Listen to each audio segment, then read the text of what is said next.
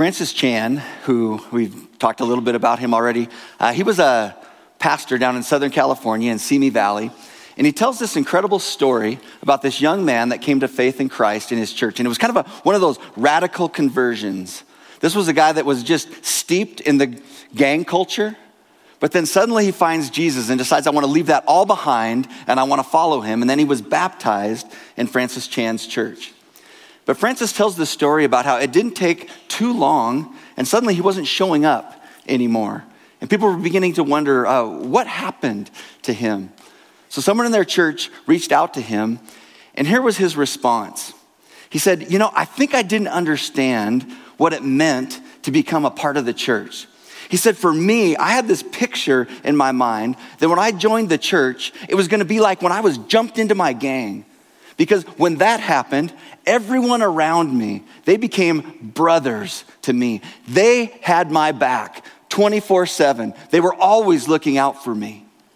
And he said, I just kind of assumed that the picture was when I was baptized into the church, that was going to be what was going to happen with me here. He said, I didn't realize that this was just a Sunday morning thing. When Francis heard that, he just thought, no, not at all. You have it right. We have it wrong. It was heartbreaking to him to hear that the gang culture did a better job of what it looks like to be family than the Church of Jesus Christ. It absolutely broke his heart. Because the gang culture and the Church of Jesus Christ both talk about family. Now, granted, there's a few differences, on the gang side, the drugs and murder and things like that. But both are supposed to experience family. But oftentimes, in the Church of Jesus Christ, people don't experience family. They don't have people that are looking out for them, that have their back. They're as committed and connected to people in this room as if they'd just gone to a movie with them and just happened to be in the same movie theater. But that's not what Jesus wants for his followers. He wants us to experience family. And he's put in our hearts a longing for family. We know that that's what we need. In fact, it's part of being made in the image of God. God himself exists as a family, a community. Oftentimes we refer to that community as the Trinity.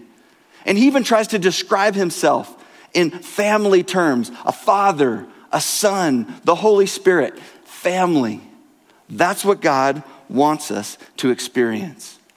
And we're in our second week now of this series that we're calling A Movement of Misfits. And what we're going to be doing is we're looking at pictures from the book of Acts that help us understand what is this movement characterized by? What is it that Jesus wants for this movement that he launched 2,000 years ago? And what we're going to read today is that he wants family. Misfits, yes, but family. He wants us to be family. And there's three things that we're going to learn about the family that Jesus wants for us. One is that this is a family that's actually going to point people to God. It's going to be a family that creates a context for us to grow in our faith. And it's a family that is naturally supernatural. Acts chapter 2, starting in verse 42, we see the marks of this misfit family. Verse 42, all the believers devoted themselves to the apostles' teaching, to fellowship, and to sharing in meals, including the Lord's Supper and to prayer. A deep sense of awe came over all of them, and the apostles performed many miraculous signs and wonders. And all the believers met together in one place, and they shared everything they had. They sold their property and possessions and shared the money with those in need. They worshiped together. Listen to this. They worshiped together at the temple each day, and they met in homes for the Lord's Supper. And they shared their meals with great joy and generosity, all the while praising God and enjoying the goodwill of all the people. And each day, the Lord added to their fellowship those who were being saved. This was a misfit family that actually pointed people to God. Think about this term that we use, family. When we talk about the body of Christ, we talk about family. Now, is this just some kind of cliche? Something that just sounds good to talk about? Or is it what God really wants for us? Because you might be saying to yourself, my family is my family.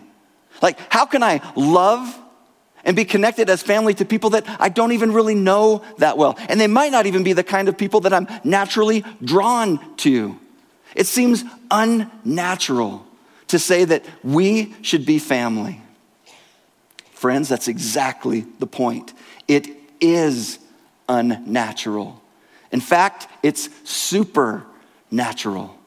That's what we learn from the scriptures. It's when the Holy Spirit was poured out, that we talked about last week. The Holy Spirit's poured out at Pentecost and indwells the lives of believers, that they actually united together in these kind of families, and they were marked by supernatural love.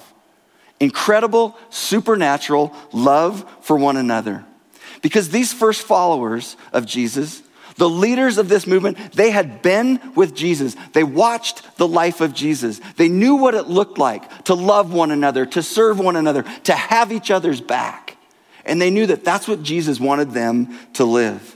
And they heard Jesus say these very words from John 13 when he described what he wanted for them. He says, "So now I am giving you a new commandment." See, before we had been talking about 600 plus commands of the Old Testament that Jews were required to follow. But he says, now I'm giving you a new commandment. One, just keep this on the forefront of your mind. And the commandment is this: simply love each other. How? What does it look like for us to love each other? Jesus says this: just as I have loved you, how you've watched me love you, he says, you should love each other. That's how you're supposed to do it. Why? What's the purpose of this, Jesus? He goes on to explain, your love for one another will prove to the world that you are my disciples. You want to prove that God is alive, that he's at work? Love one another. That kind of family will point people to God.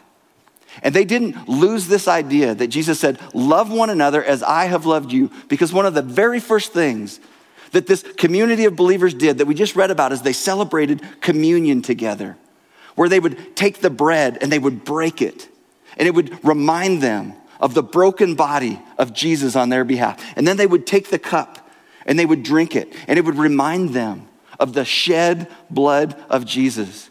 So they were always reminded of the magnitude of how Jesus loved them. But as they're breaking the bread, they weren't just looking up, they were looking around. And as they looked around, there were people around there, and Jesus saying, just how I did that for you, you do that for one another. That's what I'm asking you to do. That consistent reminder. Are we willing to love each other in that way? Wow. That is a tall order. That we would be willing to lay our life down for other people, be willing to go to the cross for others. And when people would see that in the lives of these early followers, and if they saw that in our lives, they wouldn't just look at that and shrug and go, meh, I don't know what's going on over there. They would be amazed. They'd be like, what is going on? And the result would be that it would point to God. It would point to the magnitude of God's love, because as we experienced his love, we would be able to give it to others. That's what's going to speak to the world around us. Friends, it's not our buildings.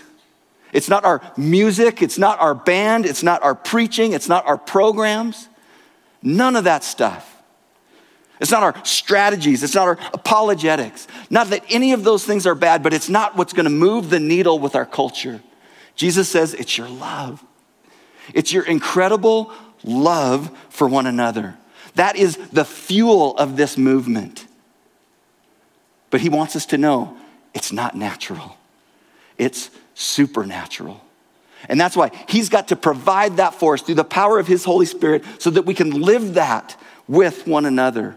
And this love, friends, it's going to be expressed in a supernatural unity.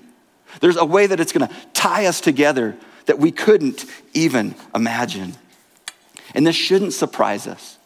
This shouldn't surprise us because Jesus, as he went to the end of his life, there's a time in John chapter 17 where it records a prayer that Jesus prayed. So if you're ever wondering what God's will is for you, this is God's will for you because Jesus prayed it for his disciples and he prayed it for us. This is what he wants for you and me. John chapter 17, starting in verse 20.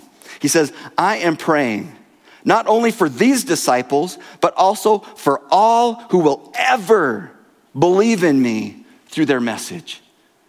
Anyone who's here today that has believed in Jesus through the message, dominoing over the last 2,000 years, Jesus is praying for you right now. He says, I pray that they will all be one, just as you and I are one.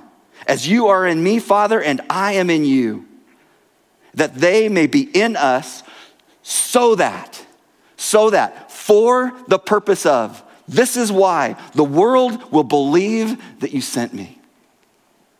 This unity, this love that we have for one another, it's going to proclaim to the world who Jesus is. It will point to God. Jesus continues, I have given them the glory that you gave me, so that they may be one as we are one. I am in them and you are in me. May they experience such perfect unity. Why? Again, that the world will know that you sent me and that you love them as much as you love me. Jesus prayed for our unity. He prayed that we would experience supernatural unity. Unity is hard. Unity in just a nuclear family is hard. Much less a family like this of people that may not even know each other that well. It is supernatural because it requires incredible amounts of service. We've got to be willing to lay our lives down for other people. It takes incredible amounts of forgiveness. If our lives start intersecting with one another, we're going to need to learn to forgive. We're going to need to learn to extend grace. We're going to need to learn to be humble with one another. We need to constantly extend humility. And we need to figure out, how do I put other people's needs above my own? That's what it means to be family. That's what it means to experience the supernatural unity that Jesus is talking about. And friends, you've got to hear this. It takes time. It doesn't just happen. It takes time and it takes energy. But here's what you've got to see. What Jesus says over and over, it is attractive. It will be so attractive to this world. They won't be able to explain it. They can explain preaching. They can explain music. They can explain programs. They can't explain this. They can't explain a supernatural love for one another. They're going to look at it and they're going to say, what is going on with them? And it's going to point people to Jesus. This unity is attractive. It was so interesting to me a couple weeks ago. If you were here, I had a friend of mine, Cody Whittington. He came and preached for us. Just did a fantastic job, blessed us. Cody is a pastor at a church in the north part of Belgrade, and we're just excited about the ministry that he's doing. But this is what was so interesting to me. There were so many people that gave me feedback that just said, we could not believe that you did that. You let another pastor in this town have your stage, talk about his church, promote his church to them. And there's part of me that after a lot of people started saying that, I'm like, was that dumb? What is the deal? No, it's not dumb. It is the unity I believe that God wants for us to experience. Friends, what we want to see happen in our valley is not going to happen because Journey Church wins and other churches don't win. What's going to happen is when God's Holy Spirit comes down and is poured out the way he did in the book of Acts, it's going to transform people in a way that their lives are supernatural and how they relate to one another. And when the tide of the Holy Spirit comes in, all the boats in the harbor are going to rise. Friends, that's what we want. That's what we're longing for. We need to love the other churches in our town that raise the name of Jesus, that point to him. We need to cheer them on. We need to pray for them. Because what we want to see happen is not going to happen just as a result of Journey Church. It just won't. God's presence is attracted to unity. The world is attracted to unity, and we need some of that. We need some of that in the world, and we need it in the church. And it's supernatural. A second characteristic of this misfit family is that this is God's context. This spiritual family, this misfit family is God's context for your spiritual growth. This is God's plan A to help you grow spiritually. It's the people around you. Look around. That may be exciting to you. It may kind of bum you out. I don't know. I mean, this is it. This bald guy up there, this is all we got. That's what God wants to use. He wants to use each other. We need to be connected to each other. There's so many times when I talk with people and they're just not growing spiritually. They're stuck. One of the first questions I want to ask is, how connected are you to people? Because that's God's means for us to grow, is our connection with other people. Here's how the Apostle Paul described it in Ephesians chapter 4. Paul says this, talking about Jesus makes the whole body fit together perfectly as each part does its own special work. It helps the other parts grow so that the whole body is healthy and growing and full of love. What's Paul saying here? This is not a solo mission. It's not like God grows us by us just standing there, isolated, and he just zaps us and grows us. He said, you grow as you are connected to other people that are misfits just like you. That's God's plan A for our growth. That's his means for our growth. And it wasn't just for us, it was the same way for the Apostle Paul. God used people to help grow him. I love this scripture. There was a place in the life of the Apostle Paul when he was discouraged. He was depressed. He was ready to throw in the towel. Yes, the Apostle Paul got discouraged and depressed, cried out to God. And here's what God did for him. 2 Corinthians chapter 7, verse 5. When we arrived in Macedonia, Paul says, there was no rest for us. We faced conflict from every direction, with battles on the outside and fear on the inside. He's in a bad spot. But God, who encourages those who are discouraged, encouraged us how? Did he just zap Paul? No, by the arrival of Titus. He sent a person, people, flesh and blood. This is God's plan A to grow us in our faith. Paul continues, his presence was a joy. But so was the news he brought of the encouragement he received from you. There's other people involved in this for Paul. It's his family. When he told us how much you long to see me and how sorry you are for what happened and how loyal you are to me, I was filled with joy. What grabbed a hold of Paul and pulled him out of depression and discouragement? People. Family. God wants us to experience family. We need each other. I need you. You need me. You need each other. If we're going to be what God wants us to be for his kingdom's sake. So interesting to me at the end of our 11:30 gathering last week, there was just this beautiful family. I was kind of gathering up my stuff and this beautiful family came over and just began to share about the spiritual battle, the spiritual attack they were under. And as she began to unpack it, my heart just bled for them. My heart just ached for them and the things that were going on. And I just said, let's pray. Let's get everyone together and let's just pray spiritual warfare prayers over you and your family. As she was going to grab some of her family to bring them in, I just felt this nudge of the Holy Spirit that said, invite Mary to come over. Mary Lee is one of the people that are at the yellow tables amazing woman. I just said, Mary, could you come over and I want us to pray together over this family. And she said, absolutely. So we got them together and we began to pray. Prayed spiritual warfare prayers over them.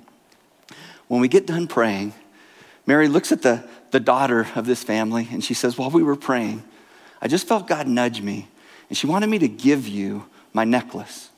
And as she handed her the necklace, she said, I want you to know I had no idea what we were going to talk about today. This was one of the interesting things, is Mary's necklace was a pendant with a domino.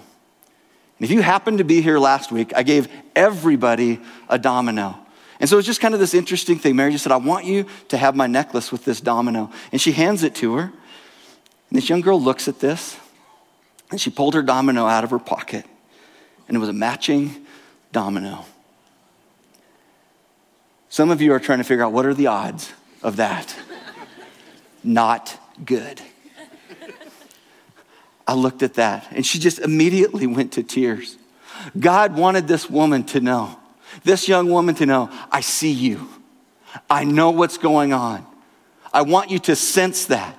What did he do? He brought people. Brought a 2-bit pastor and a beautiful woman with a necklace to come to her and say, I see you. God wants to use people in our lives.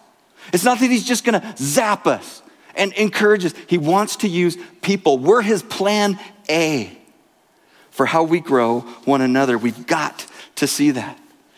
And Jesus did the exact same thing. When he came to this earth, when he wanted to help us in the most extreme way that we needed help, he didn't just send us a book and say, read the book and obey the book. He became a person. The Word, the living Word, took on flesh and he dwelt with us so that he could be a person to show us his love, to show us what does it look like to love one another, serve one another, speak truth to one another, bear one another's burdens. He became a person. People are God's plan A. It's his means for growing us up. We need one another. We absolutely need one another. But this misfit family, the last thing, they were naturally supernatural. Naturally supernatural. When I read that text to you, that description of how they lived their life together, it said a couple of things. It said they met together every day in the temple, and they met from home to home. So it sounded like there was a large group gathering, but there was this smaller group gathering that was more personal. And when we read through the book of Acts, we realize this wasn't just a one-time thing. When we get to Acts chapter 5, Luke records it again. He says they met together in the temple and they met house to house. And then we get all the way toward the end of the book, Acts chapter 20, verse 20, when Paul is now in the game and ministering to people. What did Paul do? He says, I taught you publicly in large groups, but I also went from house to house. There was this temple aspect and this house aspect. And they built these rhythms where they spent time together. They made space for each other. They built rhythms in their life. Here's what happens oftentimes when I ask people about their community.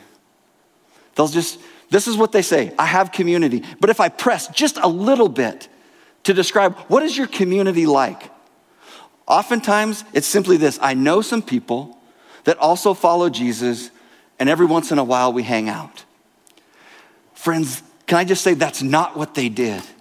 They built a rhythm of meeting together, but there were some specific things that they did, some natural things that they did that allowed the supernatural things of God to invade their family.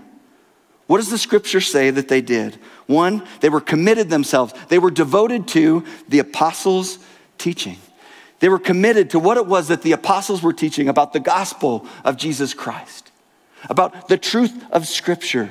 What does it mean to live this out in our life? They were committed to that together, not just in big group gatherings, but in small group gatherings. They were allowing the Holy Spirit to speak to their hearts and their minds through the word, where they would ask God, what are you saying to me? What is it that you want me to do? And it was transforming their life from the inside out. They were committed to the apostles' teaching. And then it just says simply that they were committed to fellowship and communion. And that fellowship idea is that they ate meals together. They simply just got across the table from one another and had a meal. In that culture, that meant something. When you invited someone to your table, it meant, I accept you. I want you to be a part of my life. And I think that's very true in our culture as well. We can have acquaintances out there, but it means something very different when we start inviting people into our home across the table from us. It's a level of invitation that's beyond just acquaintance. And they celebrated communion. They broke bread. And we've got to remember, again, this first church that celebrated communion, when they broke communion, it was reminding them, this is what God did for you. This is what Jesus did for you. And now this is what you need to do for each other. I mean, for us, we look back and that was like 2,000 years ago. For them, it was like 7 weeks later when 7 weeks prior that Jesus was hanging on a cross. They could walk back there, maybe even find the blood stains in the ground. It was a reminder to them, that's the extent that we are to love one another. That was part of their rhythm of life together. And they prayed. They prayed for each other. Here's what I believe happens when we pray for each other. We take off the masks. We open up the curtains of our life and we let people in. We become authentic. We pray about the things that are on our heart. We let people know, these are my needs. These are the things that are keeping me up at night. These are the things that have me depressed and full of fear. We start to share those with people so that they can bear those burdens with us. And we can also bear their burdens. They were committed to praying for one another. They were also committed to reaching out. This wasn't a group that was just us four and no more. The scripture says at the very end, the Lord added to their number daily those who were being saved. It wasn't just this little group that's just like, I got my group. They were looking out and they were inviting others in because they wanted others to experience this family. Jesus was always inviting others into the family. They saw him do it and they knew that's what we need to do. We need to invite others into the family. And friends, this was their rhythm. This was just their simple rhythm. They got together and they did these things. Very normal things. And it was in that context that the supernatural came down.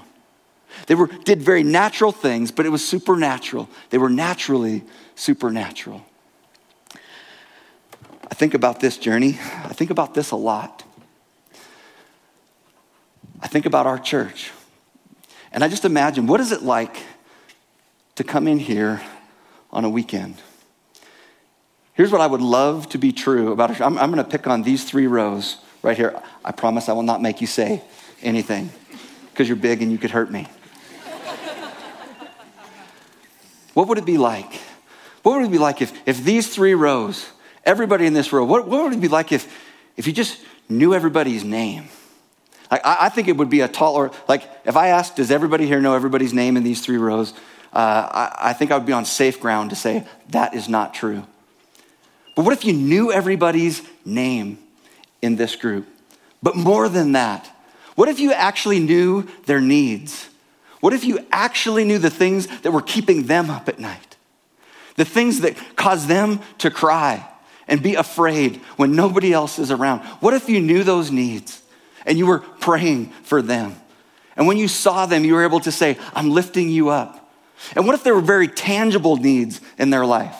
Spiritual needs, emotional needs, maybe even physical needs, financial needs. And you would take it upon yourself to meet those needs for each other. What would that feel like to come to this church? If that's what was true of this group of people there. And what if you guys had such a connection to one another, such a commitment to one another, you had each other's back, and every one of you knew it, that you were actually able to look outside of your 3 rows and maybe start to look at some of the other rows and some of the other people that don't have that, and you started to invite them in. What would that be like? What would that be like if that was our church? What if that was the experience of every person here? Everybody knew, I've got a group of 10 to 15 people at least that I belong to. They've got my back. Friends, it would change our church. It would change our valley. Friends, I believe that is the church that Jesus is asking us to be. But you know what? Most people in churches across America don't experience anything like that. And as a result, people are leaving the church in droves. Not because they don't love Jesus. They love Jesus. But they actually feel like the church is getting in the way of them experiencing what it is that they believe that God wants them to experience. It's a sad time, friends, when those who want to follow Jesus don't feel like the church is the answer. They've given up on the church. But you know who has not given up on the church? The head of the church, Jesus. He has not given up on his church. And friends, because he is our head, we are not giving up on the church either. But we also know we need to change. It needs to be different for us. We need to do what it takes to become family. I think we do the temple, okay. We do the temple thing that Paul talked about. Large groups together, but that house to house, life to life. People knowing this is what's going on in my world. This is what's really happening. That authenticity of relationship, we've got to grow in that. We can't just be the temple. We've got to learn to grow in the house to house. I want you to hear a story of a friend of mine. Let's watch this video together. So a couple years ago, God got a hold of my attention through a DUI, and it's turned my life upside down ever since then. Before that event, alcohol was my refuge. It was what I turned to for my escape. But God has shown me that He is and wants to be my refuge. While my life has certainly gotten better since that point, it has not gotten any easier.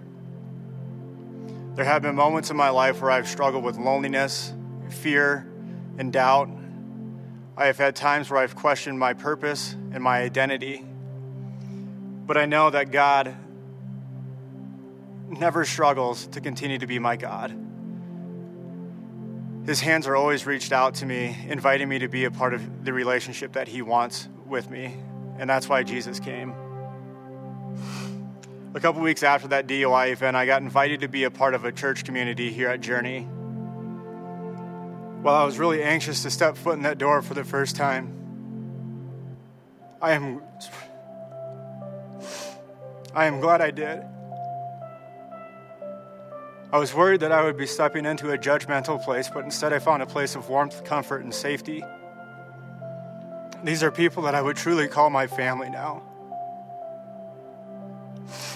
They're people that I can't imagine doing life without. They are people who are always there for me to hear my struggles, my burdens, and to care for me. And I always know that they will love me. Without them, I'm not exactly sure where I would be today. But I know that God has placed me with them graciously because He knew I needed them. And for that, I'm eternally grateful for God and just His recognition of my needs. In the midst of chaos, where I feel like I'm sitting today, they are just sources of strength and rocks and just a solid ground. They're always people I can turn to. Having that community is probably one of the most valuable parts of my life and the one event that I look forward to every week. Again, these are people that have become more than just friends. They become truly a family.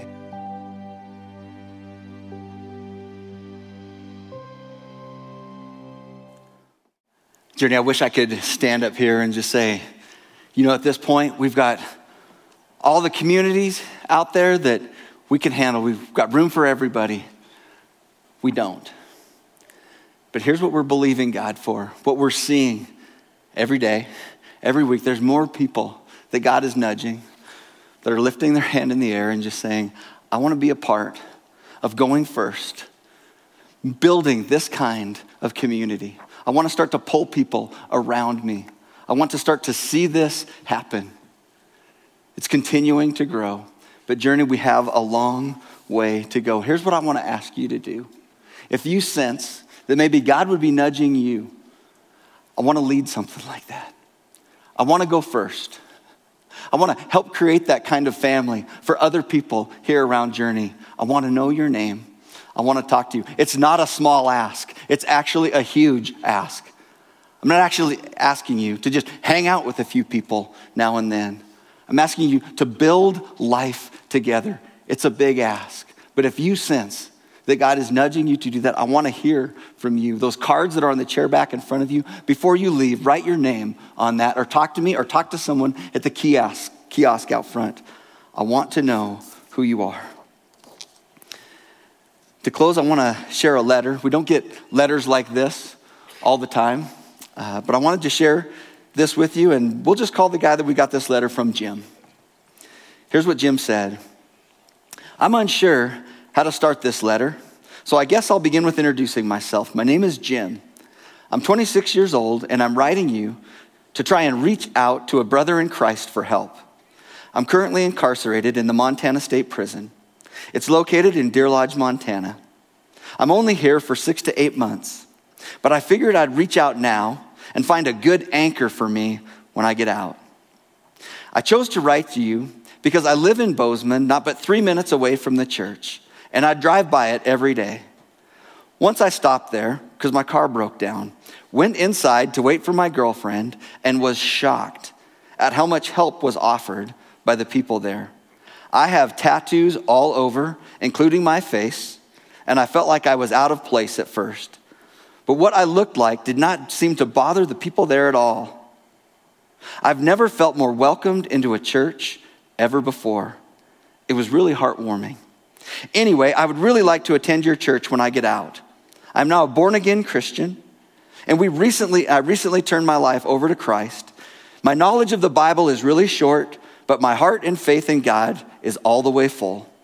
I understand you probably don't get too many letters like this. That's true. But I prayed to God one night, asking him for guidance, and then your church came to mind. I hope that writing you like this is okay. If you'd like to write me back, I'd be more than grateful to give you any more information about myself or anything else. I'd also love any knowledge or guidance you'd love to throw my way. I hope this letter finds you well. Thank you for your time. God bless. With respect always, Jim. I'm guessing 6 to 8 months from now, I hope Jim walks in our door. What's he going to find? What's Jim going to find when he walks in our church? Is he going to find a church that just says, Jim, you're family with us? Scoop him up, invite him into their life, invite him across the table from them. Is that what Jim's going to find when he gets here? I hope so, because Jim needs family. But we all need family. I don't care if you're in Montana State Prison or you're in the Yellowstone Club. You need to be a part of God's family. Are we going to be the kind of church that makes room for people, that makes room for family?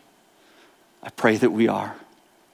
I want to just ask you to set your things aside, and I want to let the Holy Spirit be the last person to speak to you today. Just ask him, what is my next step? In light of anything that I've heard, Holy Spirit, what are you asking me to do?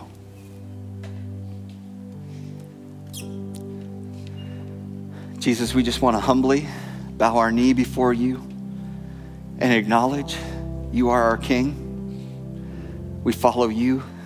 You are our head. You are the head of this church. And we believe that you were serious about loving one another the way that you loved us, and doing it as misfit families. Jesus, we know that we need each other, but we need an outpouring of the Holy Spirit that will empower us to love the way that you loved. We can't do it on our own. We know that. Jesus, help us get to where you're calling us to be. We trust you and we love you. And it's in your powerful and risen name that we pray. Amen. Thanks for listening. We hope this time has allowed you to dig out more of who God has made you to be. If you made some kind of spiritual decision today and are interested in what's next, we'd love to connect with you. For more information or to get in touch, please visit journeyweb.net. If you're interested in supporting our ministry, you can give online at journeyweb.net/give. Thanks.